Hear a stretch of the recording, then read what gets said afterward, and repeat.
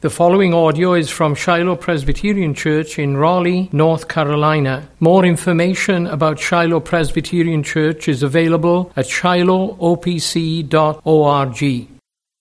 Please remain standing for the reading of God's Word and turn, if you will, to Matthew chapter 20. The Gospel of Matthew, chapter 20. You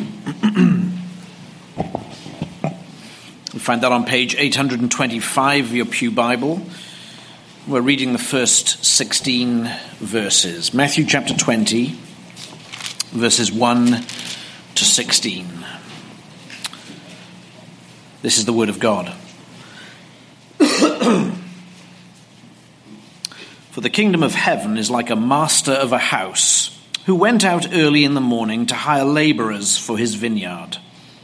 After agreeing with the laborers for a denarius a day, he sent them into his vineyard. And going out about the third hour, he saw others standing idle in the marketplace. And to them he said, "You go into the vineyard too, and whatever is right I will give you." So they went. Going out again about the 6th hour and the 9th hour he did the same, and about the 11th hour he went out and found others standing. And he said to them, "Why do you stand here idle all day?" They said to him, "Because no one has hired us." He said to them, "You go into the vineyard too." And when evening came, the owner of the vineyard said to his foreman, "Call the laborers and pay them their wages, beginning with the last up to the first." And when those hired about the 11th hour came, each of them received a denarius. Now when those hired first came, they thought they would receive more, but each of them also received a denarius. And on receiving it, they grumbled at the master of the house, saying, "These last worked only 1 hour, and you have made them equal to us, who have borne the burden of the day and the scorching heat." But he replied to one of them, "Friend, I am doing you no wrong. Did you not agree with me for a denarius? Take what belongs to you and go.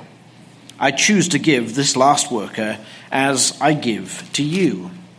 Am I not allowed to do what I choose with what belongs to me? Or do you begrudge my generosity? So the last will be first, and the first last." Amen. Thanks be to God for his word. Let's pray. Almighty God, we do ask you now that you'll be pleased to bless us with your word. We come to you with a need which is absolute. In me, a need of speech and understanding in all of us, a need of hearing and understanding. We confess without you we can do nothing. And so we beseech you, Almighty God, you who are the sovereign Lord, the giver of every good and perfect gift. Be with us, we pray. Open our ears, open our hearts, create in us that heart of thankfulness which responds well to your grace. For we ask this in the name of Christ Jesus, our Lord and Savior. Amen. Please be seated.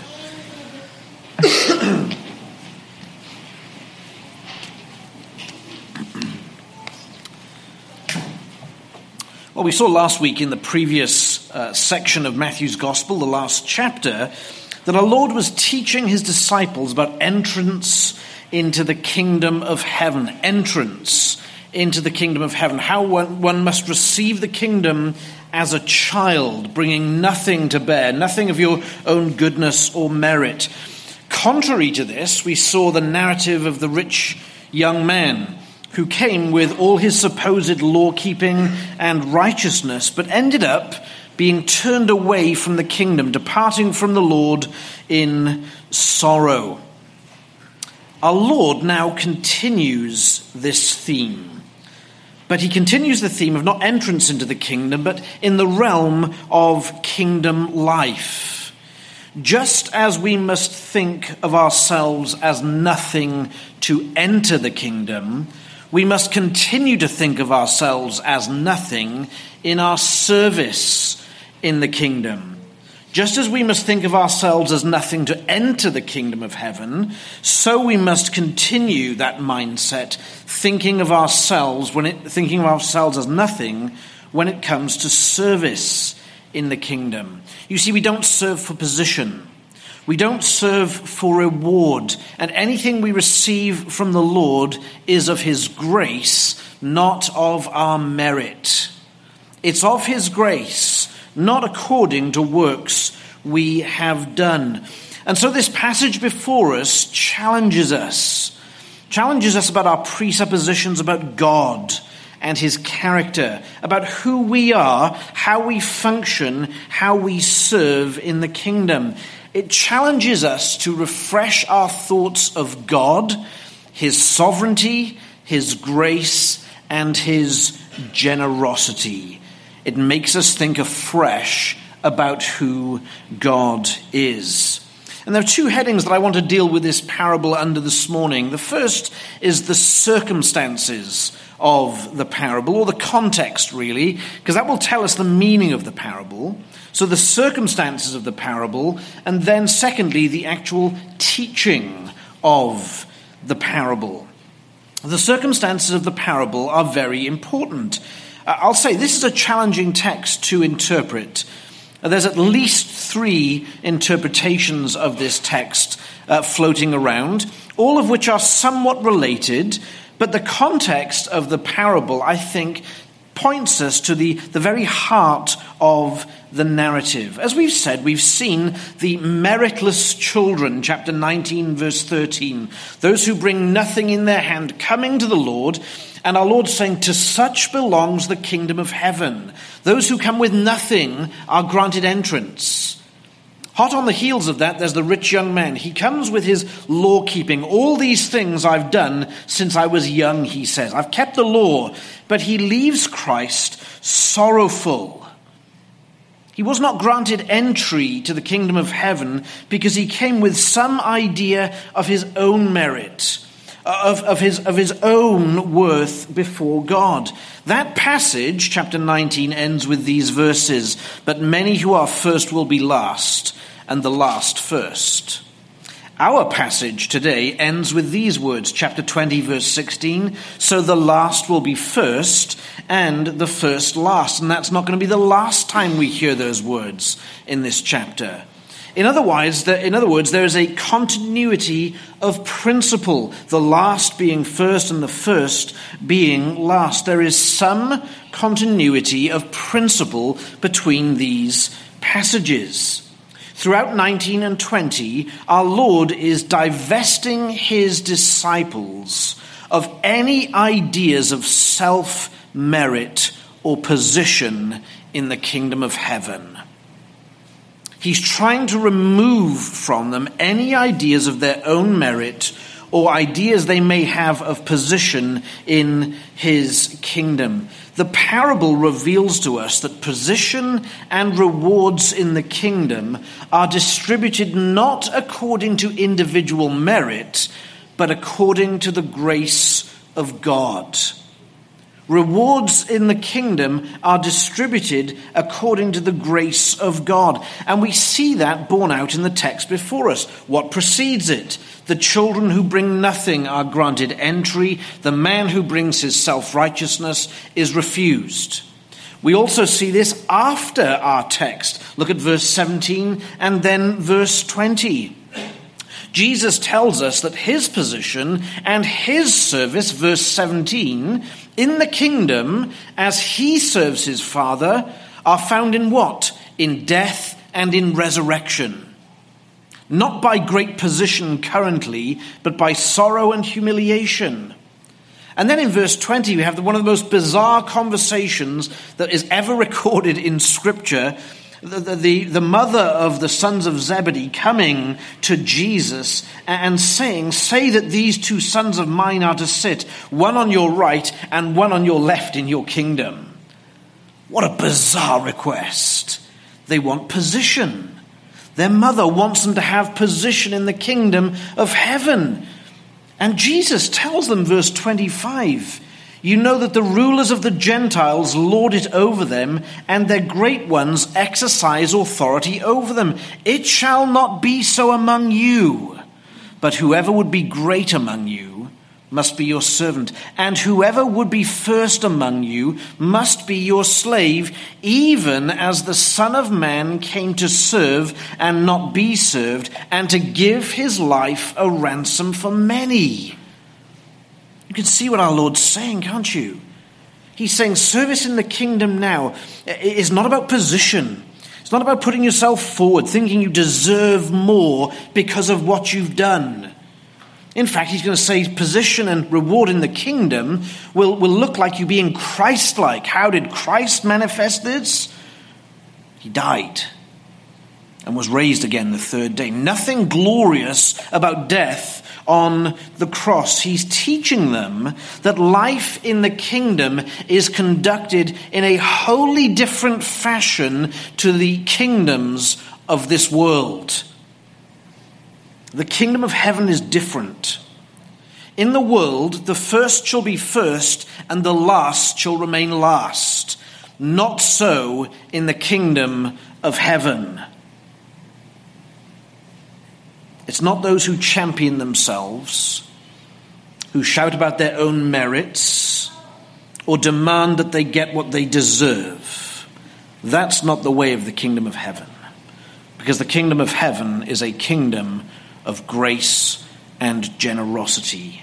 And by means of this parable, Jesus is teaching his disciples about the character of God and the character of the kingdom and the character of those who are brought into the kingdom. This is about kingdom people. It's not about getting into the kingdom or being removed from the kingdom. It's about people who are in the kingdom, believers. And the text tells us that Jesus is going to challenge us on a fairly fundamental level. We are so wired to the principle of merit. It's hard to believe, isn't it?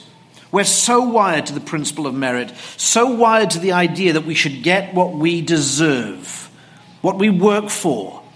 And we forget in the process that all that we have is from the grace of God, under his sovereign power.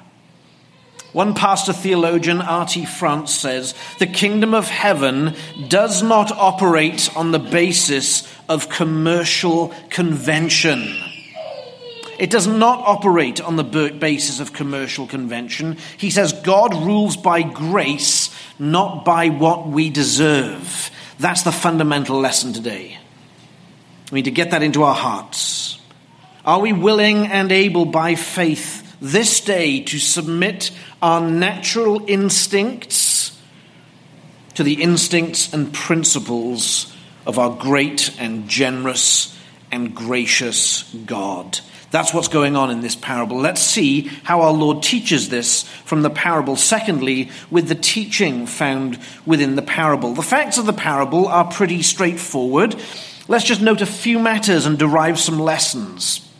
Master goes out to hire workers to work in his vineyard. Verse 2, we're told, he agrees with them a day's wage, a denarius. And then he goes out in the 3rd, 6th, 9th, and the 11th, right at the end of the day, and hires more workers to work in the vineyard. They work a different amount of time, but he pays them all the same. They work a different amount of time, but he pays them all the same. 1 denarius. And the first workers come to our Lord in verse 10, greatly disgruntled at this. They thought they deserved more. If the people hired at the 11th hour received a denarius, how much more should they receive? Because they worked the whole day. They were in the vineyard, they say, in the heat of the day. They've put in the hours. Surely, don't they deserve more than the ones who were employed later on? And they begin to grumble at the master. And they charge their master with injustice. That's really important to understand. They charge him with injustice. The master says to them, what am I doing wrong? Did I not give you what we agreed at the beginning of the day, a denarius for a day's work? And he also says, am I not free to do with my money as I see fit? Can I not give those workers of the 3rd, 6th, 9th, and the 11th hour, can I not also give them a denarius? Am I not at liberty to do such? He asked them, do you begrudge me my generosity? And Jesus' conclusion to the narrative is this: so the last will be first, and the first last. Now we can feel the sense of injustice, I think, can't we? If this went on in our place of employment, we'd probably have something to say about it. We can feel the sense of injustice. Even children here, if they were set to work by their parents and they saw this going on, they'd think, well, that's not fair either. So why did the master do it? And what is our Lord trying to teach us about the kingdom of heaven? Remember, verse 1, the kingdom of heaven is like a master. This is not a parable about how to run your business. This is not about Christian economics. This is about the kingdom of heaven. Our Lord tells us very clearly. Why is our Lord teaching us this? What's he trying to communicate to those who are already in the kingdom, about the king, and about ourselves? I think there are at least 6 lessons, which we'll briefly cover this morning, 6 lessons that we can learn from this narrative. And they center our minds upon the character of God, the character of the kingdom, and our relationship to him and to his providential dealings with us. Perhaps this is a call to us all to realign our thinking with respect to God, the kingdom, and ourselves. 6 lessons. The first is this. We quote William Hendrickson, the commentator, who says, first lesson, do not be those who are among the first, but become the last. It's fairly straightforward from the text, isn't it? Do not be those who are among the first, but become the last. That is to say, there is a danger in the kingdom of receiving much and yet being counted last in the kingdom. We can't have this egalitarian view of the kingdom of heaven and heaven itself, as if we're all sat up there equally enjoying the pleasures of eternity in heaven, all equally rewarded. Scripture doesn't speak like that. It speaks of rewards. But there's also the rewards of this life. We can't have this egalitarian view. Jesus is very clear. There are some who receive first who will be last, and some who receive last who will be first. They will have greater position within the kingdom. There's a danger and a warning that we need to take heed right now. That by our attitudes and our actions, we who were first can be found to be last. There is a warning to each one of us here today that by virtue of our attitudes and our actions, just like the workers who were hired first, we who were first can be found to be last. There is a danger while being in the kingdom if we operate with a mindset of merit and what we deserve. We will be acting in a manner contrary to the kingdom of heaven. Don't be those who are among the first, but become the last. That's point 1. Lesson 2 is this. Priority of time means little to God. Verse 16. Priority of time means little to God. Building on the first one, the last will be first, the first will be last. There's a chronology. Some were hired first, some were hired last. Priority of time means little to God. Those who were in the field first gained no more than those who were in the field last. And there's a sense in which it seems to be suggesting, the passage, that because of their grumbling, because of the hardness of their heart, because of the merit-based, deserving mentality they have, they are somehow last in the kingdom. Now, priority of time could be priority of anything else. I've met Christians, believe it or not, who boasted how far they drove to church, to get to church each Sunday. They thought it was a feather in their cap that they drove such long distance that somehow they deserved something special as a result of it. I've met Christians who boasted of family connections. Because I'm of this family, I should receive this special treatment. I'm sure you've met Christians as well who have boasted about how much they serve in the kingdom of heaven. Interestingly, those people who boast of their own merits are always the most entitled in the kingdom of heaven and the ones who complain the most. Because complaining and being entitled go hand in hand. You think you're entitled to something, you don't get it, you complain. Our Lord is rebuking such self-promotion. That's what the workers did. We were here first. We worked through the heat of the day. You gave them a denarius. Give us more. We deserve more. Our Lord is not interested in their priority. Our Lord is not interested in their cries of deserving. Whether they were hired first, whether they've worked harder, whether they've worked through harder conditions, he's not interested. He says, I told you I'd give you a denarius. I gave you the denarius, and I'm at liberty to give them also what I want. Our Lord is rebuking a self-promoting and entitled mentality in the kingdom. Notice that. And we would do well to be reminded that this was the very sin of ancient Israel that sent them into exile and then ultimately saw the Gentiles brought in place of them. That proud presumption that they were the first, the chosen, and the best. Well, God said, think again. It's calling each one of us here today to count ourselves the least in the kingdom, to remove thoughts of priority. There's none greater in this room than the other. To remove priority of age, of birth and family, of contribution, of years' service. It's calling us to remember the grace of God is the cause of our age, our birth, our contribution, our years of service. We may not be entitled on the basis of what we've done. And that leads us to our third lesson. Even our secular pay for which we work comes to us by the grace of God.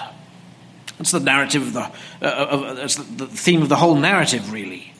Even our secular pay for which we work comes to us by the grace of God. Now, we would all acknowledge there is a close correspondence between the number of hours we work and the amount of money we receive in our paycheck at the end of the month. Hours worked, amount of pay, merit-based, broadly speaking. We note that at a fairly basic level, but there's a more fundamental thing going on in the narrative than just a simple works-based, get-what-you-pay-for mentality. What if, in the providence of God, you as a Christian worker did not receive what was due to you? You had money every month withheld from your paycheck. How would that make you feel? You'd be aggrieved because of that correspondence between hours worked and pay received, but the agreement between you and your employer, that contract. And you would have right, humanly speaking, to pursue redress for the money that's not been paid to you.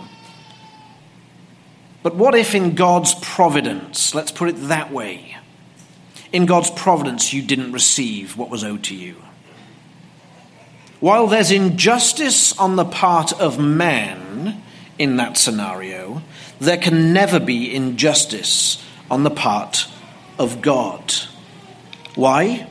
Because even our salaries, the 1 denarius or whatever we're paid, even our salaries, when we get to the most foundational level, come to us through the grace of God and therefore are undeserved. Yes, we have a human contract which means something, surely, but ultimately beneath that there's the grace of God. He gives us that as an aspect of his loving care unto us. While there may be injustice on the part of man, there is none on the part of God. In the grand scheme of things, even when we merit things on an earthly level, we still have to come to terms that we receive those blessings by the grace of God. That was the problem with the rich young ruler. He thought his blessings, his great possessions, were the result of his own law-keeping rather than the grace of God. But friends, God owes you nothing through your merit. He owes me nothing through my merit. He only owes us through his gracious promise to us. That tells us it's grace.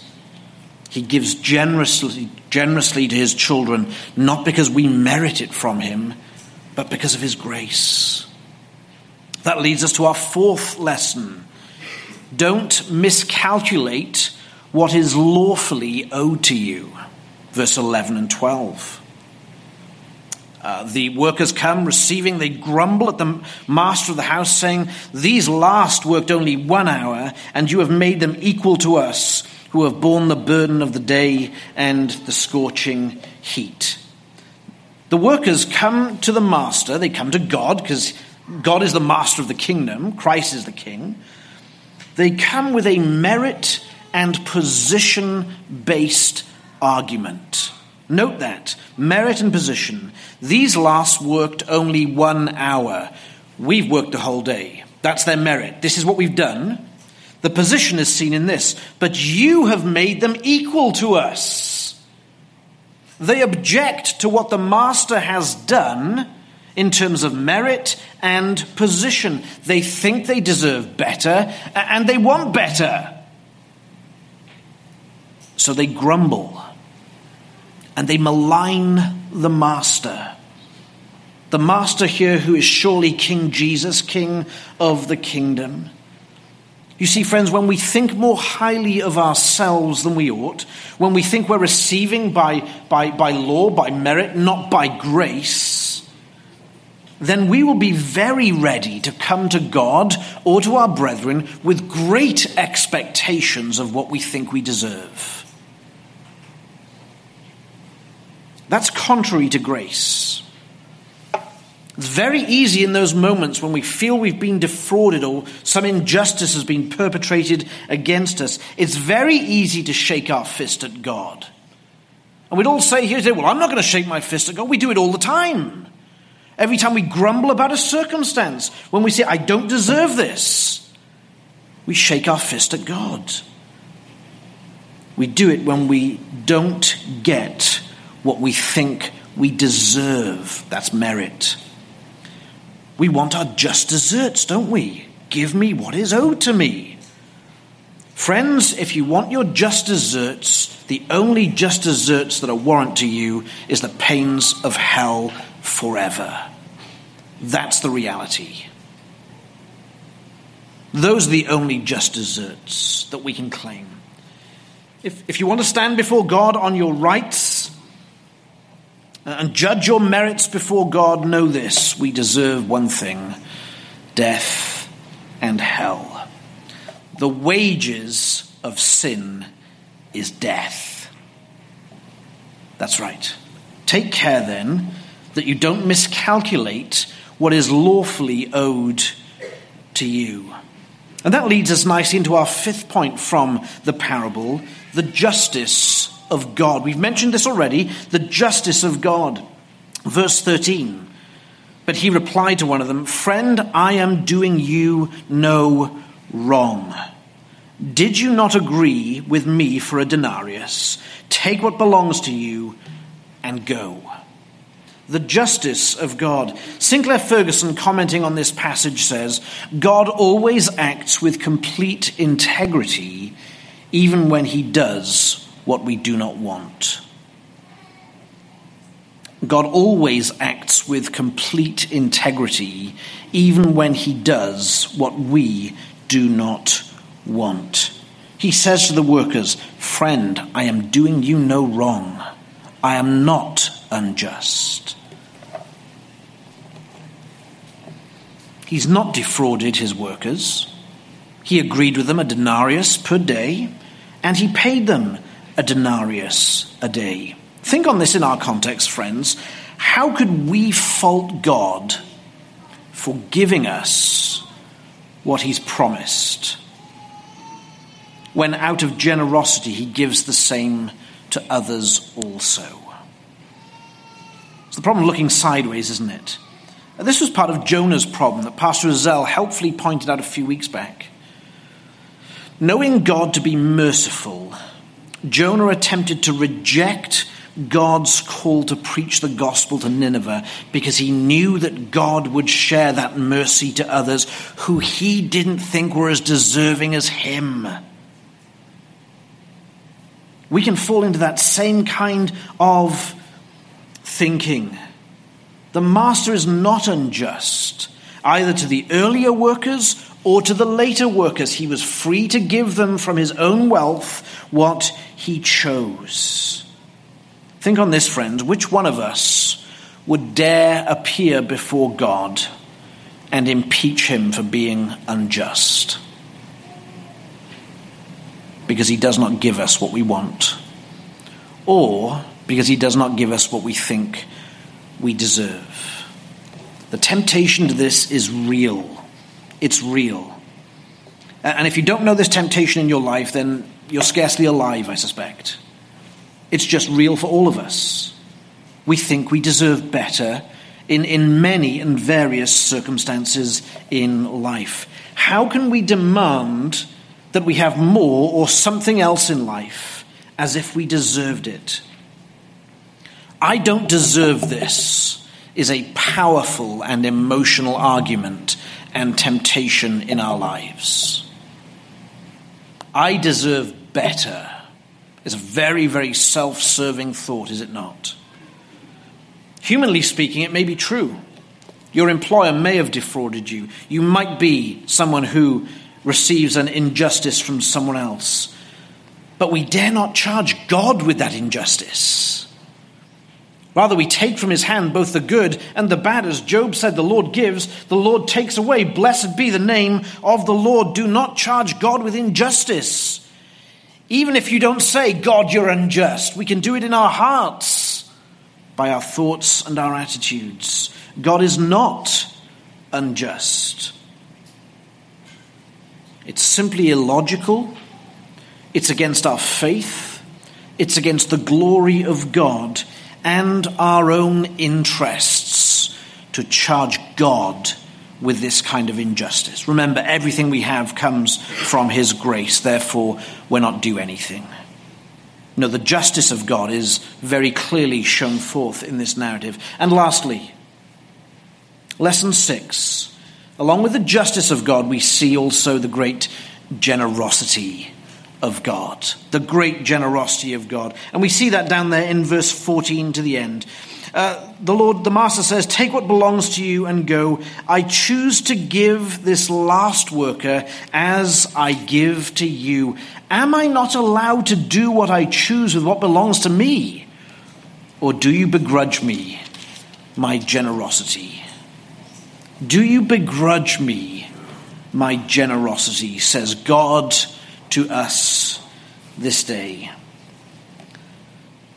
While there's usually a close correspondence between hours worked and pay received, sometimes there isn't, even spiritually speaking. Think of this.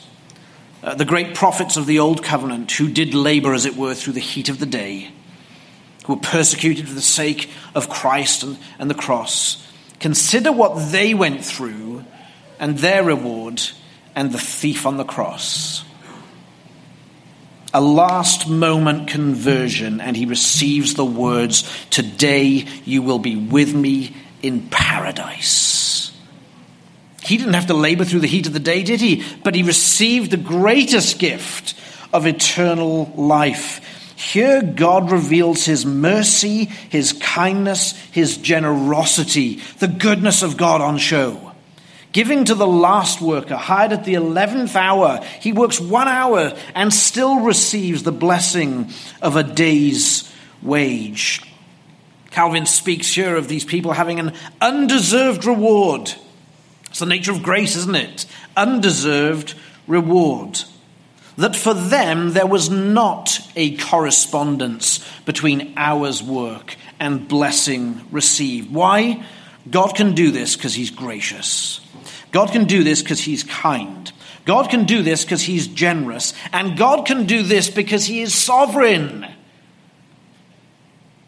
Am I not able to do or allowed to do what I choose with what belongs to me?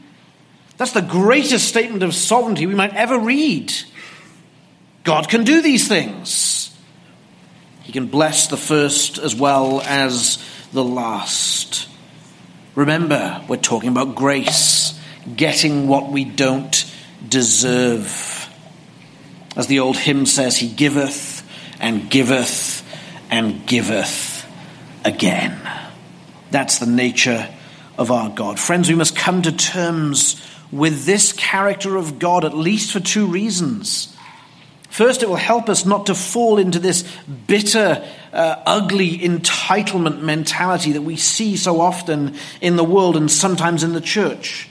One writer says of this, God is not answerable to man for what he does with his rewards. Think on that. God's not answerable to you for what he gives you. You always remain answerable to him. So we bow before him, don't we? We humble ourselves and bow before him. But secondly, we need to see this generous, gracious God, because if our eyes are open to his character, then more and more, just as we go through each day of our lives, we will see the grace of God on display more frequently in our lives. The blinkers will be removed. We will see in glorious technicolor the grace and mercy and goodness of God. We'll see it everywhere. We'll see it in the weather. We'll see it in a car that runs.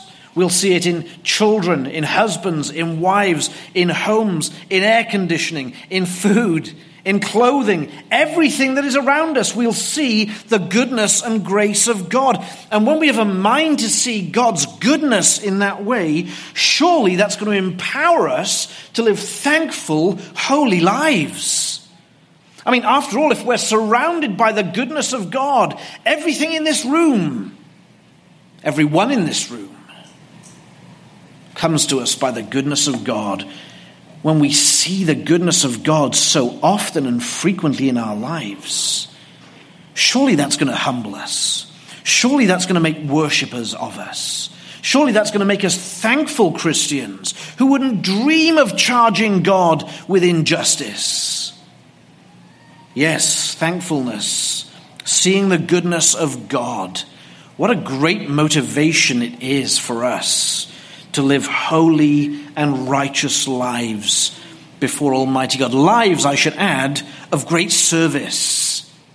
Great service, because so much has been done for us. Friends, as we bring this to a conclusion, all these lessons lead us to one place.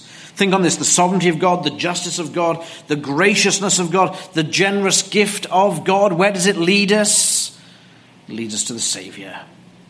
There is no greater display of these attributes of Almighty God and the character of Almighty God than in the giving of the person and work of the Lord Jesus Christ. John 3:16 says, God so loved the world that he gave his only Son, that whosoever believeth in him should not perish but have eternal life. God so loved the world. It's a big word there, love. And notice that Jesus doesn't procure the love of God for us. The love of God sent Jesus. On the basis of this text and others, we could just as easily say God was so generous that he gave his only Son. God was so gracious that he gave his only Son. God was so just that he gave his only Son. God was so sovereign that he gave his only Son, that whosoever believeth in him should not perish, but have eternal life. the gift that is Jesus Christ, wholly unwarranted, wholly unmerited on our part. It's not just about our pay. It's not just about our salary. It's not just about the clothes we wear or the beams that hold this roof on this building so we can worship. It is about all those things, but principally it's not about those things. It's about the Son, Christ Jesus. Think we have two great needs when it comes to our Lord. Two great needs in life. First, we have a great sin problem, don't we? A personal, individual, you have your sin problem, I have mine sin problem, and without God and Christ, that sin problem is insurmountable. We are drenched and blood-soaked in our own sin until we are blood-soaked with the blood of the Lamb, Christ Jesus. Isn't that remarkable?